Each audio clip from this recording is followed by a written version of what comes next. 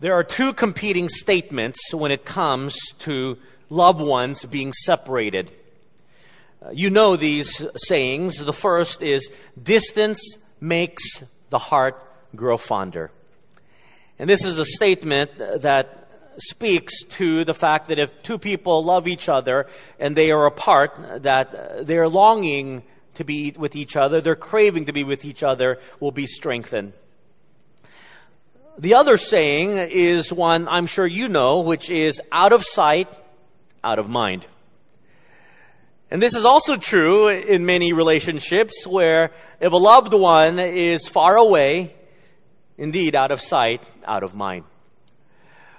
I don't want to venture to think how your relationship with your spouse is, which of these statements seem to best fit when you are away.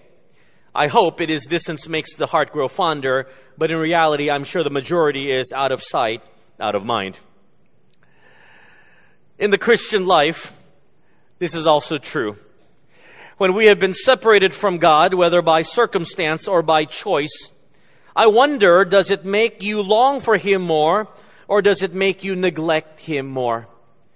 Sadly, the truth, based on my assessment, interacting with many of you of the Christian life, is that when it comes to our walk with God, when we are separated from Him by circumstance or choice or by sin, perhaps the saying out of sight, out of mind is most appropriate. Because when we don't need God, we don't think much about Him. When we need Him, we call Him, but the rest of the time, out of sight, out of mind. One of the saddest part of visiting Europe is seeing the great cathedrals. And you may wonder why it is with great sadness that I see and enter these great cathedrals of worship. For once it was full of vibrant worship, it is now only a place for sightseers to take a look.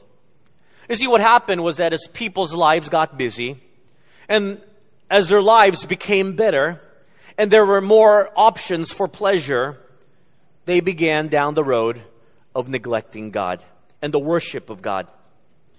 What was once the birthplace of the Great Reformation, of which we celebrate 500 years of it this year, and what was a place where many missionary endeavors all throughout the world began in Europe, is now really a post-Christian world, where it is the immigrant churches where you will find spiritual fervor because they have not yet neglected God, as they have a very difficult life trying to fit in to a culturally new home. And yet the sad fact is that as these immigrant families settle in, the second and the third generation will begin to neglect God. Because as life becomes easier and as life becomes better, that is often the natural byproduct of what we do. But when we neglect something, it leads to destruction. As it would if you were to neglect the maintenance of your home, if you were to neglect the maintenance of the bridge or even that of your car. When those things are neglected, they fall apart. So also your spiritual life. When we neglect our walk with God, when we neglect our fellowship with Him, it leads one from starting out well to eventually finishing badly. And this is what we call the pitfall of neglect. How do we avoid the pitfall of neglect? That's what we'll take a look at this morning as we continue our sermon series entitled Kings and Kingdoms. We've been looking in this series at the various pitfalls that prevent one from finishing well. Turn with me in your Bibles this morning to the book of 2 Chronicles, chapter 29, as we take a look at the early life of King Hezekiah. 2 Chronicles, chapter 29, looking at the early life of King Hezekiah. As you're turning to 2 Chronicles, chapter 29, I think we need to understand a bit of background. In terms of the life of Hezekiah, you need to understand that Hezekiah's father, King Ahaz, was a very wicked and evil king. And King Ahaz did not follow in the ways of God. In fact, he practiced human sacrifice, going as far as offering his own children as sacrifice, as recounted in chapter 28 of 2 Chronicles. And therefore, because of his apostasy, the Lord's discipline was upon him and the kingdom of Judah.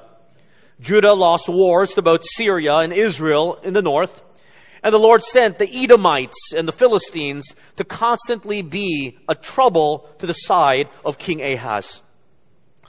Assyria, the rising power of the ancient world to the east, whom Ahaz had sought for help, didn't really help them against their enemies. And so basically God's hand of blessing and God's hand of protection was removed from Judah because of the wickedness of King Ahaz.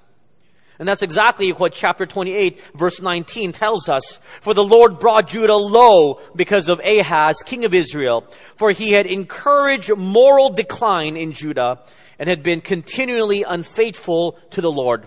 And the Bible minces no words. It was because of the leadership of King Ahaz that there was a moral decline of his generation in the kingdom of Judah. And it is in this climate of moral decay and apostasy that Hezekiah becomes king of Judah. And look what is said of him in chapter 29, verses 1 and 2. Hezekiah became king when he was 25 years old, and he reigned 29 years in Jerusalem. His mother's name was Abijah, the daughter of Zechariah, and he did what was right in the sight of the Lord, according to all that his father David had done. The Bible tells us that King Hezekiah walked in the ways of the Lord, unlike his father. Let me make a side note here. Your spirituality is not contingent upon that of your parents. If your parents are evil people and do not walk in the ways of God, that doesn't mean you have to follow in their footsteps. Vice versa, just because your parents are spiritual people who faithfully follow the Lord, it doesn't guarantee that you, as their children, will also have a great relationship with the Lord. Because our faith walk is a personal walk. And just because someone grew up in the church, or just because someone went to a Christian school, or just because someone grew up in a Christian home, doesn't mean they will automatically have a great faith walk. One's relationship with Jesus Christ has to be cultivated, and it is personal. And so I want to encourage our parents to actively cultivate and develop a spiritual family atmosphere where your children will be able to develop their own personal faith walk with Jesus. And it often is, it is through your example and through your modeling of your own walk with Jesus that they will catch the spiritual fervor to do the very same thing. Don't assume that just because you love Jesus, your children will love Jesus as well. You need to actively cultivate that in their lives. Now moving on, look at verse 3. What is the first act that Hezekiah does? In the first year of his reign, in the first month, Hezekiah opened the doors of the house of the Lord and repaired them. In the very first month, in the very first year of his reign, perhaps in his very first act, the Bible tells us he opened the temple of the Lord, which had very much been in disrepair because of years of neglect under his father's reign.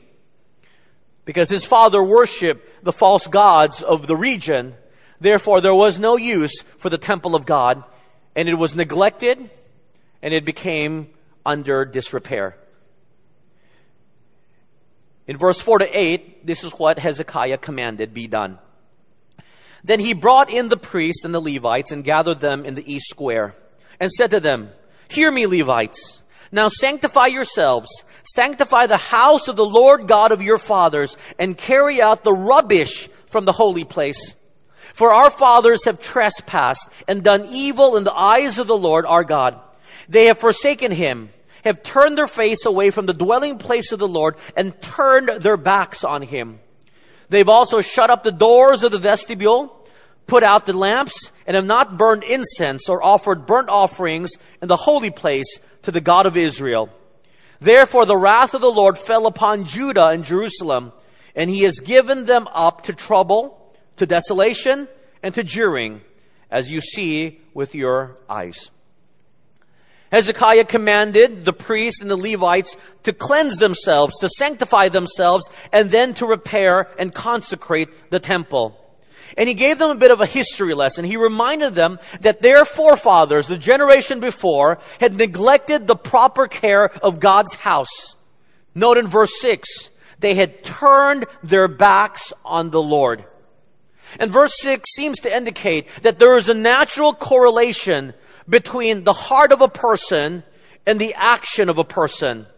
You see, the action of neglect is indicative of a heart that doesn't care about God. The generation before did not care about God or the things of God, and therefore their action was to neglect the things of God. And that's what verse 7 tells us. They literally closed the door of the temple. We have no use for this place. The Bible says they literally turned off the lights. They put out the lights. They no longer brought offerings to the Lord God, indicating through their actions that they did not care nor wanted a relationship with the one true God. And therefore, they fell into the pitfall of neglect, and that generation ended badly. How do we avoid the pitfall of neglect? What we're going to do this morning is we're going to reverse engineer, if you understand that term. We're going to see what caused their spiritual neglect by looking at the response of the people when the temple had been repaired and the worship of God was restored. What was the response of the people? And by the people's response, we will reverse engineer what led them to a pitfall of neglect.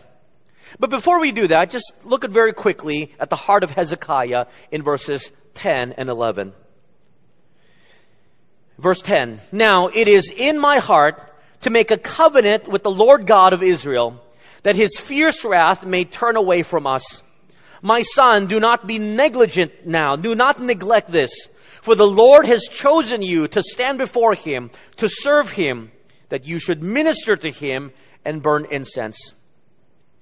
The Bible is very clear. Hezekiah's heart was for the people of Judah to once again restore their relationship with God, the God of Israel, so that his hand of discipline would be removed and blessings would be restored. And so he admonished the priests and the Levites very clearly in verse 11, do not be negligent. Essentially put, climb out of the pitfall of neglect and do the job that God has asked. Well, they did do that. We don't have time, but in verses 15 to 19, and I hope you'll read these verses we have to skim over. In verses 15 and 19, we find out that the priests, in fact, do clean out the temple. They consecrate the place and prepare it for worship. When the cleanup work was done, the Bible tells us in verse 20, then King Hezekiah rose early, gathered the rulers of the city, and went up to the house of the Lord. In verses 21 to 28, the Bible tells us there is a mass sacrifice to the Lord as prescribed in the Mosaic law. And what is most important is that the sin sacrifice, the sacrifice for the atonement of their sins was done. And when this was done, look at the response of the king and the people in verse 29 and 30. And when they had finished offering, the king and all who were present with him bowed and worshipped. Moreover, King Hezekiah and the leaders commanded the Levites to sing praise to the Lord with the words of David and Asaph the seer. So they sang praises with gladness, and they bowed their heads and worshipped. In response to the atonement of their sin, to the sin sacrifice, the people who gathered worshiped God. They showed forth a heart of humility. They fell prostrate before the Lord. They were on their faces to the ground. And from this action, we see that it was not out of a sense of obligation that they did this. It was a natural response to what they longed to do. The previous generation desired not to do this. But when they realized what God had done in their life, they responded by worshiping him. I want you to look at verse 30. And if you read verse 30, there was one word that jumped out at me. And the word that jumped out at me was the word gladness. They worshiped with gladness. Here's the truth. You will not neglect to do something when you enjoy it, right? It's interesting, when there is no joy or gladness in what you do, the first chance you don't have to do it, you will neglect doing it. It's like a young person who grows up in the church, who are forced to go to Sunday school. They don't find joy or happiness in coming. So when they grow up, the first opportunity that they don't have to come to church, they will neglect doing it. The same goes with every aspect of the life we live, whether it's dieting or exercising, whether it's doing your homework. We neglect doing things when there is no enjoyment or gladness in the heart. That's why when we're young, we're forced to study, we're forced to do our homework.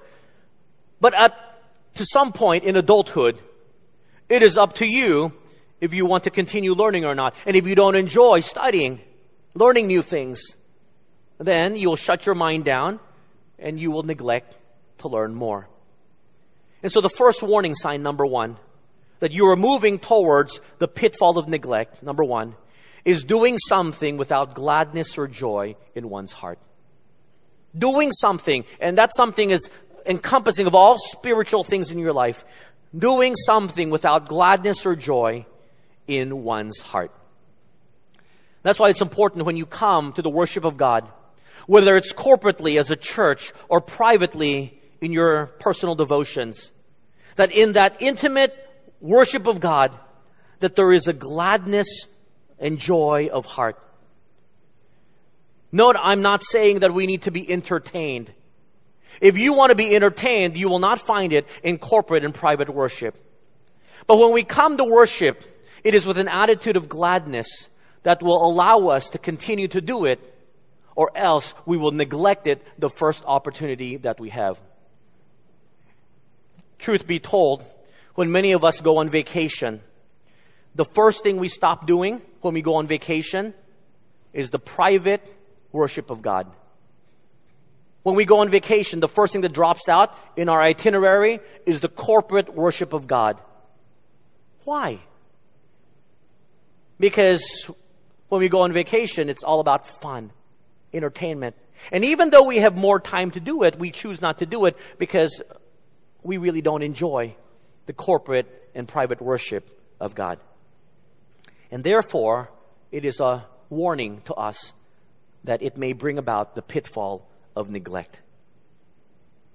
Do you have an attitude of gladness and joy when you come to the worship of God? Do you find enjoyment coming here on a Sunday to experience corporate worship? Do you participate and enjoy singing the songs of praise? As you often see me, I often stand in the back of our four services. I'm observing, I'm watching. If I were to see the face and the countenance of many of us worshiping, it's rather telling. And it's very easy to see that many of us are not enjoying being here.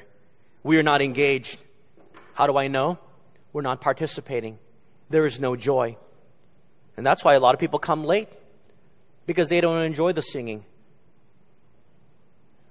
And so if you don't enjoy it, we can neglect it. But I'm glad at least 99% of you are here when I begin the sermon. At least you enjoy the sermon, I hope.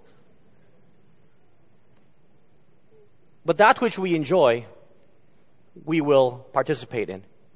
That we don't, we often skip out on. And yet, it is the entirety of a worship service, whether it's the reading of Scripture, whether it is the singing of songs, praising God with our voices, it is the reading of God's Word and the listening and hearing of God's Word that encompasses the entire worship of God. Do you remember what the psalmist said in Psalm 122 verse 1? You know it well. I was glad when they said to me, let us go into the house of the Lord. Can you echo the words of the psalmist? I was glad when they said to me, let us go into the house of the Lord. I wasn't in your homes this morning, but I know it probably looks something like this when your spouse or your parents woke you up and told you it's time to come to church. Do we have to go? We already went this month. Why do we have to go again? Why every week? Always church, church, church. Can we go next week when school has started and we get points for coming? Why do we have to come this week?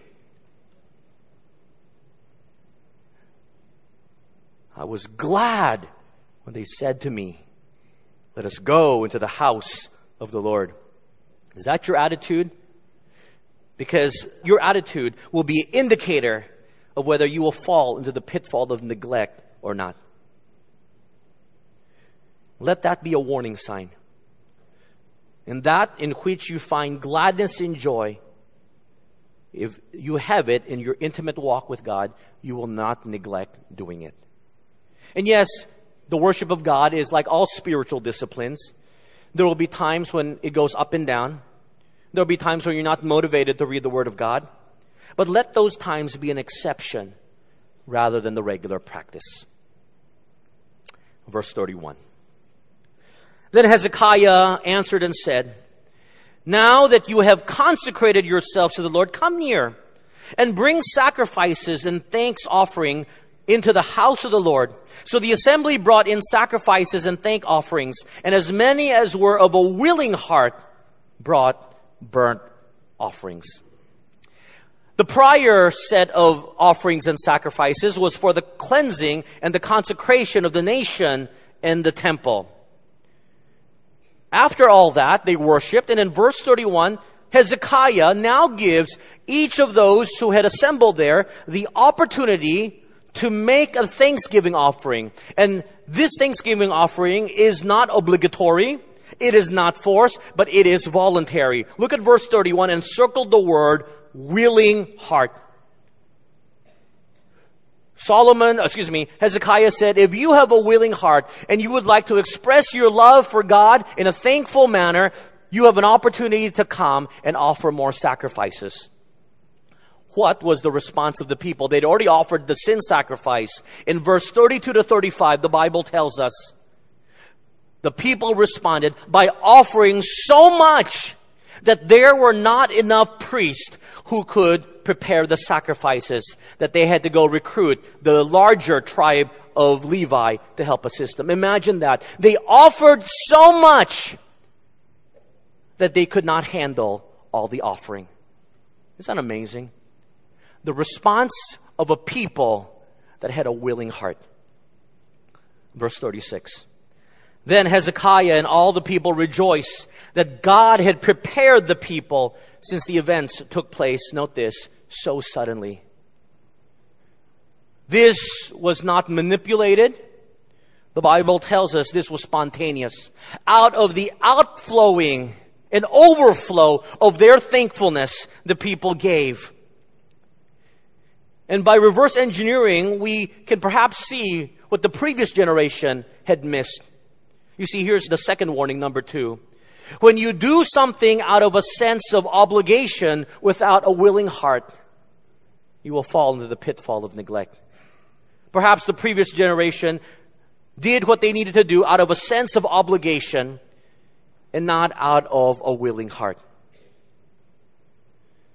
When you do something out of a sense of obligation, when you are no longer obliged to do it, then you will neglect its practice. But if you have a willing heart, and I hope you have one in your walk with God, then what you give to God in your time and in your resources does not come because you are obliged to do it, but comes out of the outflowing of your joy and gladness. So many Christians are stagnant in their spirituality because they live their lives out of a sense of obligation to Jesus Christ. And yes, in many ways there is an obligation because of what Jesus Christ did for us when He died on the cross. But unfortunately for many people, once they feel that they have made it up to Jesus for dying for their sins, they don't go any further. If you have ever had the notion or the thought that says, you know what, I've already done my part. I'm already doing this or that. I'm better than most Christians. Then you are living out your Christian life out of a sense of obligation. And it will stymie and stagnate your spirituality. After years of not being able to worship God, this generation in Hezekiah's time craved the opportunity to sacrifice, to give to God. And they overwhelmingly did so when given the opportunity. Do you fight to have the opportunity to serve God? I hope you do. Are you fighting and seeing that when an opportunity opens up for you to serve God, that you see it as a privilege, not as a burden? Yes, there must be balance in the Christian life, but it is an attitude that desires to have the privilege of serving God. When the opportunity to sacrifice to God your time and resources in how you live your life, is it with a sense of obligation or is it with a willing heart? You know, there's a big difference, and it's very telling. On this trip to Europe, our family was hosted by many different people. When you are hosted by someone, you know if your hosts are forced to do it, obliged to do it, or whether they host you out of a willing, generous heart. And we were overwhelmed with the hospitality of the believers who took care of us. Two people come to mind, two young men. They hosted us when we went to Belgium. Cindy and I thought, because of the way they hosted us and their spiritual maturity, that they were at least in their late 20s or their early 30s. We were surprised to find out when we asked them how old they were, that they were only 20 years old. Imagine that, two 20-year-olds hosting the guest speaker, taking us around, making conversation with us, showing us a great time. For them, the opportunity to host the guest speaker was a ministry, and boy, did they do a great job. I've never had this happen before. But when they met us, they handed me a piece of paper. And they said to us, here is your itinerary for your trip to Belgium. To the hour, everything had been planned. Well, not only that, in each hour, we had a choice of 3 activities that we could have done. They had done the research to see things that we may be interested in. And they even wrote a small description with pictures so that we could choose. This would be age appropriate for your kids. They may not enjoy this. You would enjoy this. I thought we were VIPs. This was amazing. I wonder how many of you have had to host people from abroad, whether it's from Asia or from the U.S. or Canada. And you didn't want to host them, but because they're family or relative, you were obliged to do so, or your parents made you. Any of you ever given them an itinerary of the options you can do here in Manila? I venture to guess most of you, if you're obliged to host your relatives, will tell them, when I have time, I'll take you out to eat. When I find time, okay, I'll think of a place for us to do. I'll think of a place for us to go. It's different. It's different when you're obliged to do something or when you're willing. These young men went one step further. I thought to document our trip in Belgium, I just hand them my camera phone, and they'll take pictures of our family. No, they said, Pastor, don't worry. We brought equipment to document your family trip for you. We will take pictures and take videos.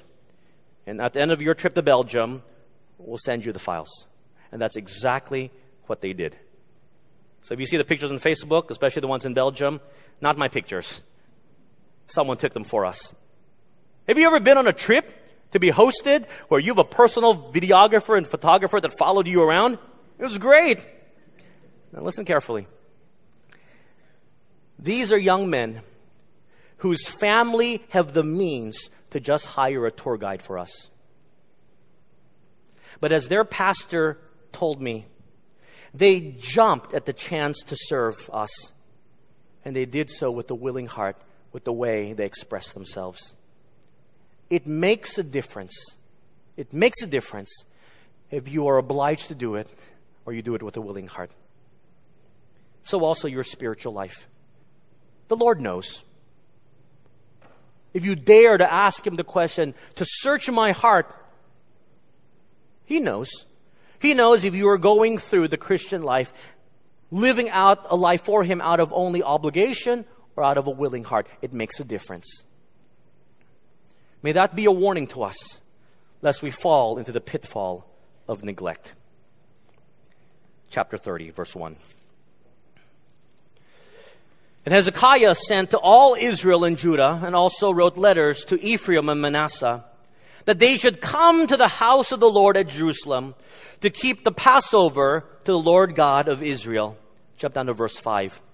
So they resolved to make a proclamation throughout all Israel, from Beersheba to Dan, that they should come to keep the Passover to the Lord God of Israel at Jerusalem, since they had not done it for a long time in the prescribed manner.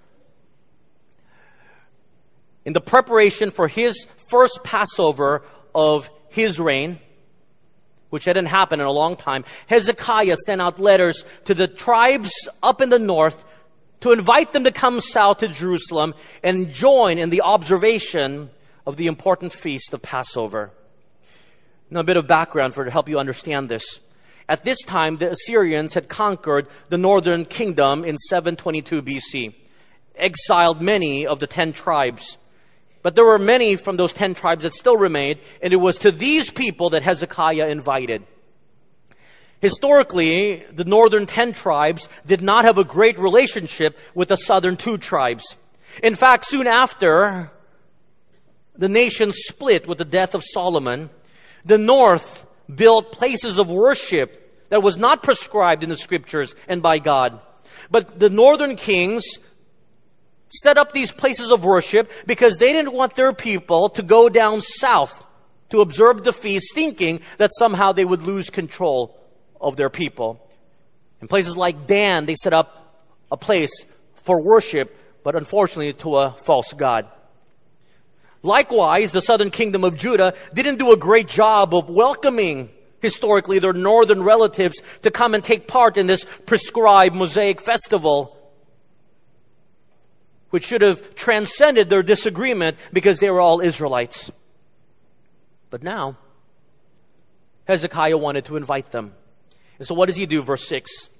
Then the runners went throughout all Israel and Judah with the letters from the king and his leaders, and spoke according to the command of the king. Children of Israel, return to the Lord God of Abraham, Isaac, and Israel. Then he will return to the remnant of you who have escaped from the hand of the kings of Assyria. Messengers and runners who were sent throughout the north to invite those who were not yet exiled to be part of the Passover celebration. And if you have time to read the message of the runners, it's an invitation for them not only to celebrate Passover in Jerusalem, but also to return to a gracious and merciful God. Look at verse 9. For if you return to the Lord, your brethren and your children will be treated with compassion by those who led them captive, so that they may come back to this land. For the Lord your God is gracious and merciful, and will not turn his face from you if you return to him. What is the response? Verse 10. So the runners passed from city to city throughout the country of Ephraim and Manasseh as far as Zebulun, but they laughed at them and mocked them. Nevertheless, some from Asher, Manasseh, and Zebulun humbled themselves and came to Jerusalem. These messengers were laughed at, but it didn't deter the desire of Hezekiah to do the right thing. And there were some who responded from the north who came to Jerusalem. Look at verse 12. Also, the hand of God was on Judah. Note this. To give them singleness of heart to obey the command of the king and the leaders at the word of the Lord.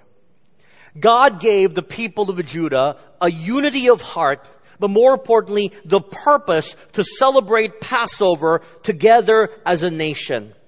And what you have here is a contrasting view. On one side, you have the nation to the north, Israel, who fell spiritually because they neglected the proper worship of God as prescribed by him in the Mosaic law. God said, you must worship in Jerusalem, these feasts. But they said otherwise. We'll do whatever we want. We want a place closer to us. In contrast to the nation of Judah, who at least in this time thrived spiritually, because the Bible tells us in verse 12, they were united in their purpose to obey God. God gave them the singleness of heart, note this, to obey the word of the Lord. My friends, if you are not united in your purpose to obey God at all costs, even out of your inconvenience, then you will begin to neglect God, and you will begin to neglect to do what is right.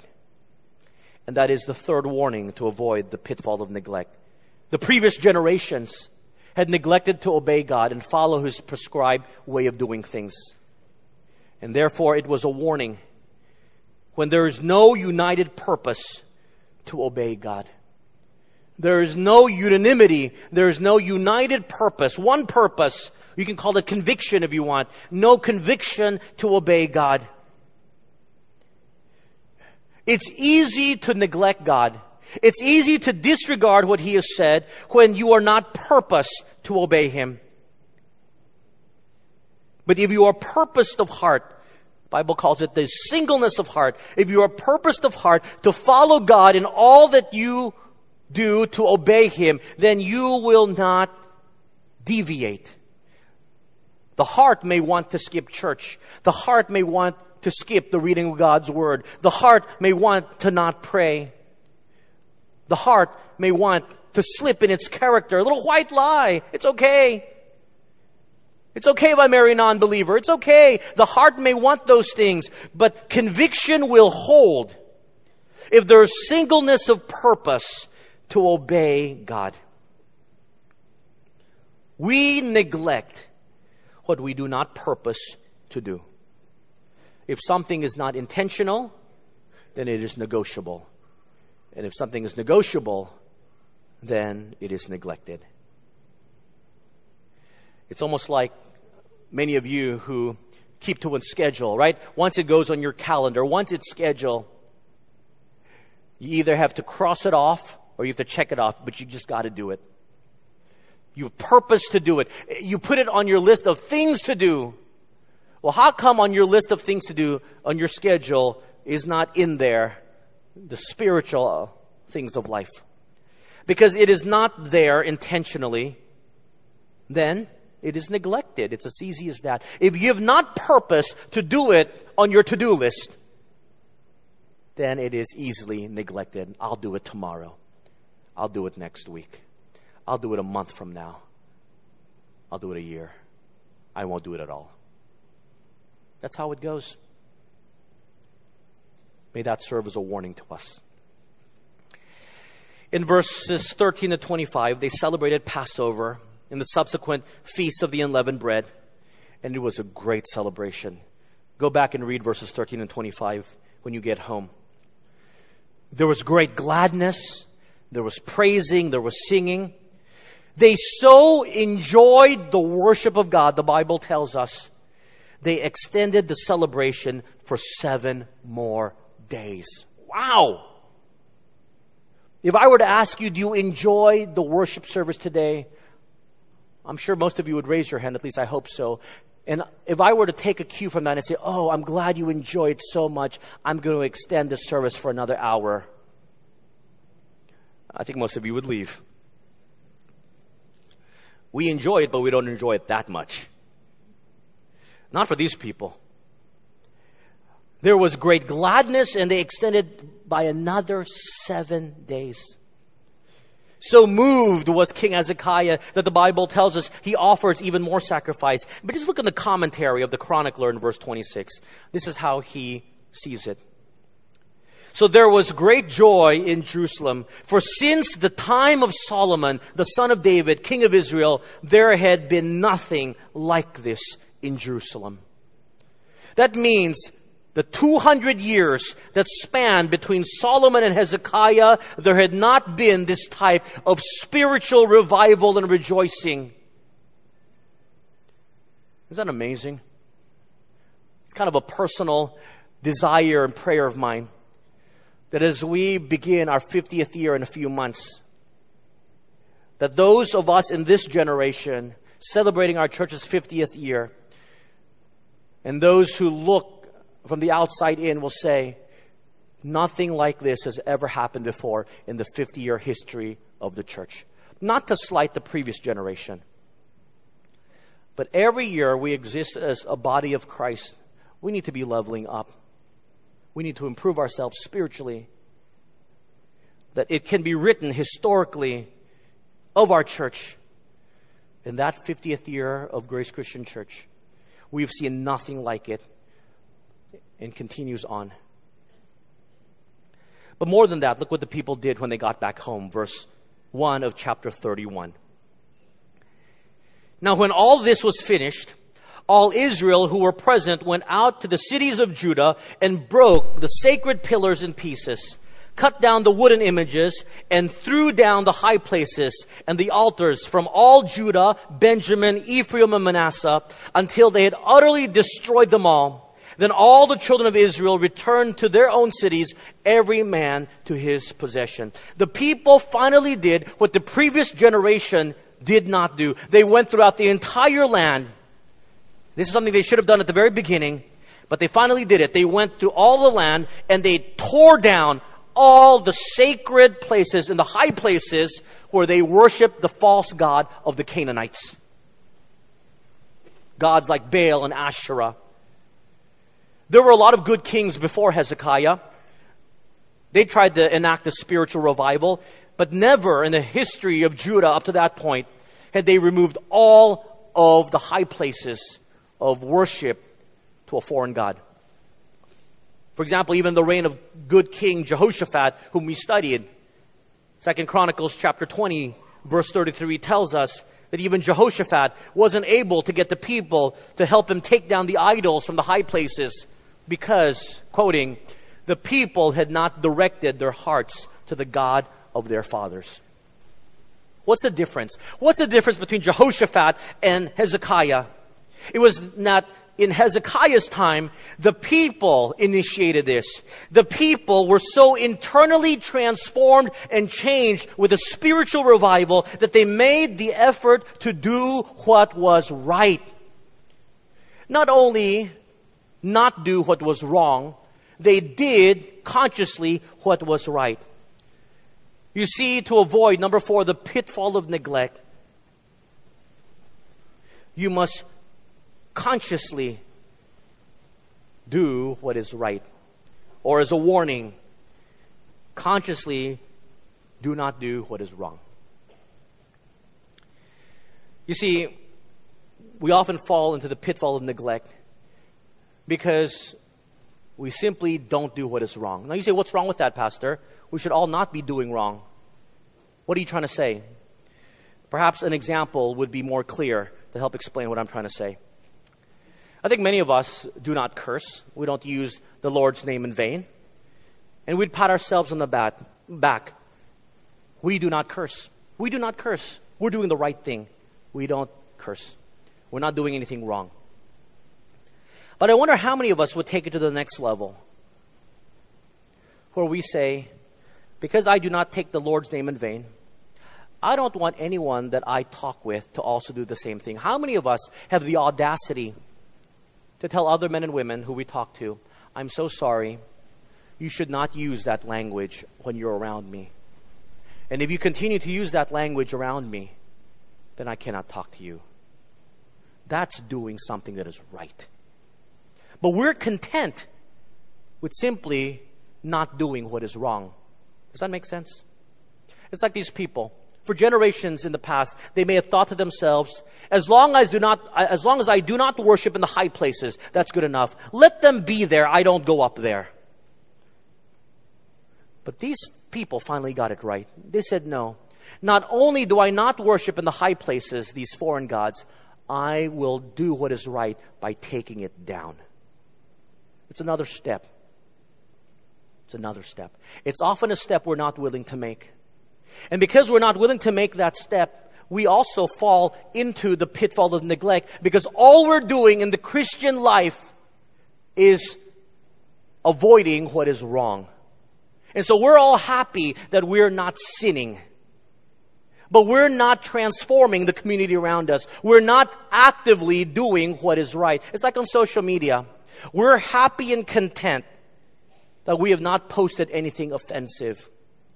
But when we see a friend or fellow brother or fellow sister who posts something that is offensive, we all keep silent. How many of you would dare to write them a private message and say, I'm so sorry, but I saw something that was inappropriate that I think you need to remove. And if you're not going to remove these inappropriate things, then I'm going to block you or I'm going to unfriend you. Oh, we wouldn't do that. And that's the problem. We're so concerned with simply not doing wrong that we're not consciously, proactively doing what is right. And there's a difference there. A lot of Christians fall into the pitfall of neglect because we're passive. We passively live out our Christian life, simply not doing wrong, instead of actively living our lives doing what is right. There's a difference there.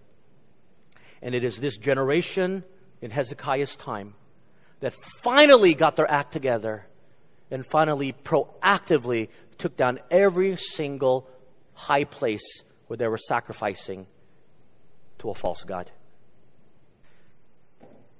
The rest of chapter 31 is Hezekiah's reforms. We don't have time to study it, but I hope you'll go back and read it. It's pretty self-explanatory. But here in his reforms, he sets up systems and processes that keep the people accountable. He makes sure that they will no longer neglect doing what is right, strengthening the system that God had already set in place. Didn't allow for the slippage of character or the inattention to sin. Because we need to understand, my friends, that Satan is wise. He may not push us to reject God, but he's trying as hard as he can to keep us passive. He whispers to us, what's the big deal? Don't make such a big issue out of it. Everyone's doing it. You're old enough to decide for yourself. Just sit back. Don't create waves. And so we passively live out our lives to the point we neglect doing what is right. It took 200 years, perhaps, for them to finally remove what they should have done on day one.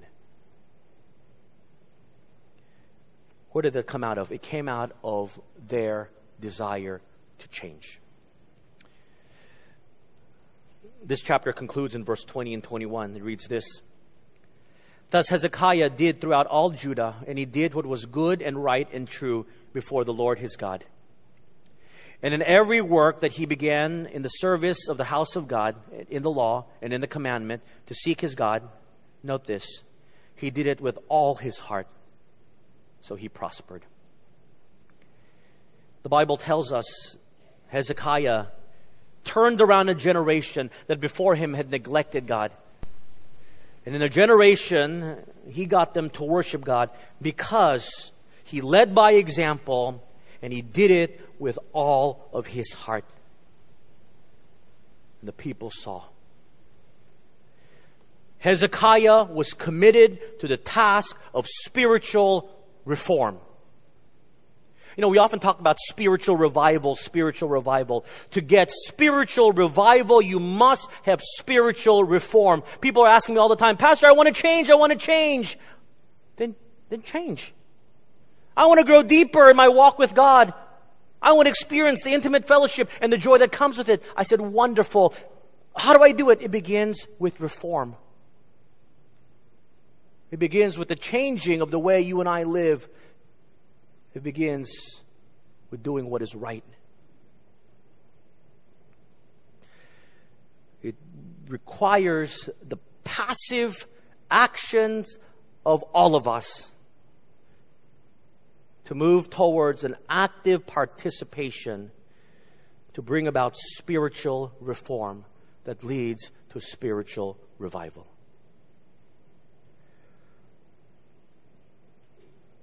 That scares me the most. What scares me the most is the passivity of the Christian. The more laid back we are in our faith, the more we simply go with the flow, the more that nothing happens in our life. We're simply but playing out the Christian life. And that's all we're doing. We are neglecting, as a byproduct, what it means to have an intimate walk with God. We need men and women in our body of Christ, in our church, to move from passivity to action. Avoid the pitfall of neglect, and you and I will finish well. Let's pray. Thank you, Lord, for your word. Pricks my heart also, because there are times I simply live with the notion that as long as I'm not doing wrong, I've done my part. But then I'll be like all the previous generations before, who simply accepted mediocrity and didn't do what we fully need to do. Challenge this generation like the generation of Hezekiah, where men and women of our body will take the initiative to do what is right, with gladness in their hearts, with willingness in their soul,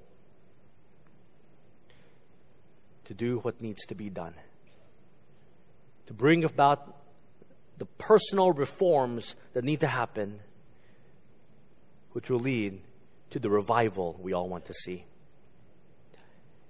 So begin that in our hearts today, if it has not already begun, so that we can avoid the pitfall of neglect. And we as a church will be united with one purpose: to obey the Word of God in this dark generation. And with our lives, you will assess then that it will have been lived well. In Jesus' name we pray. Amen.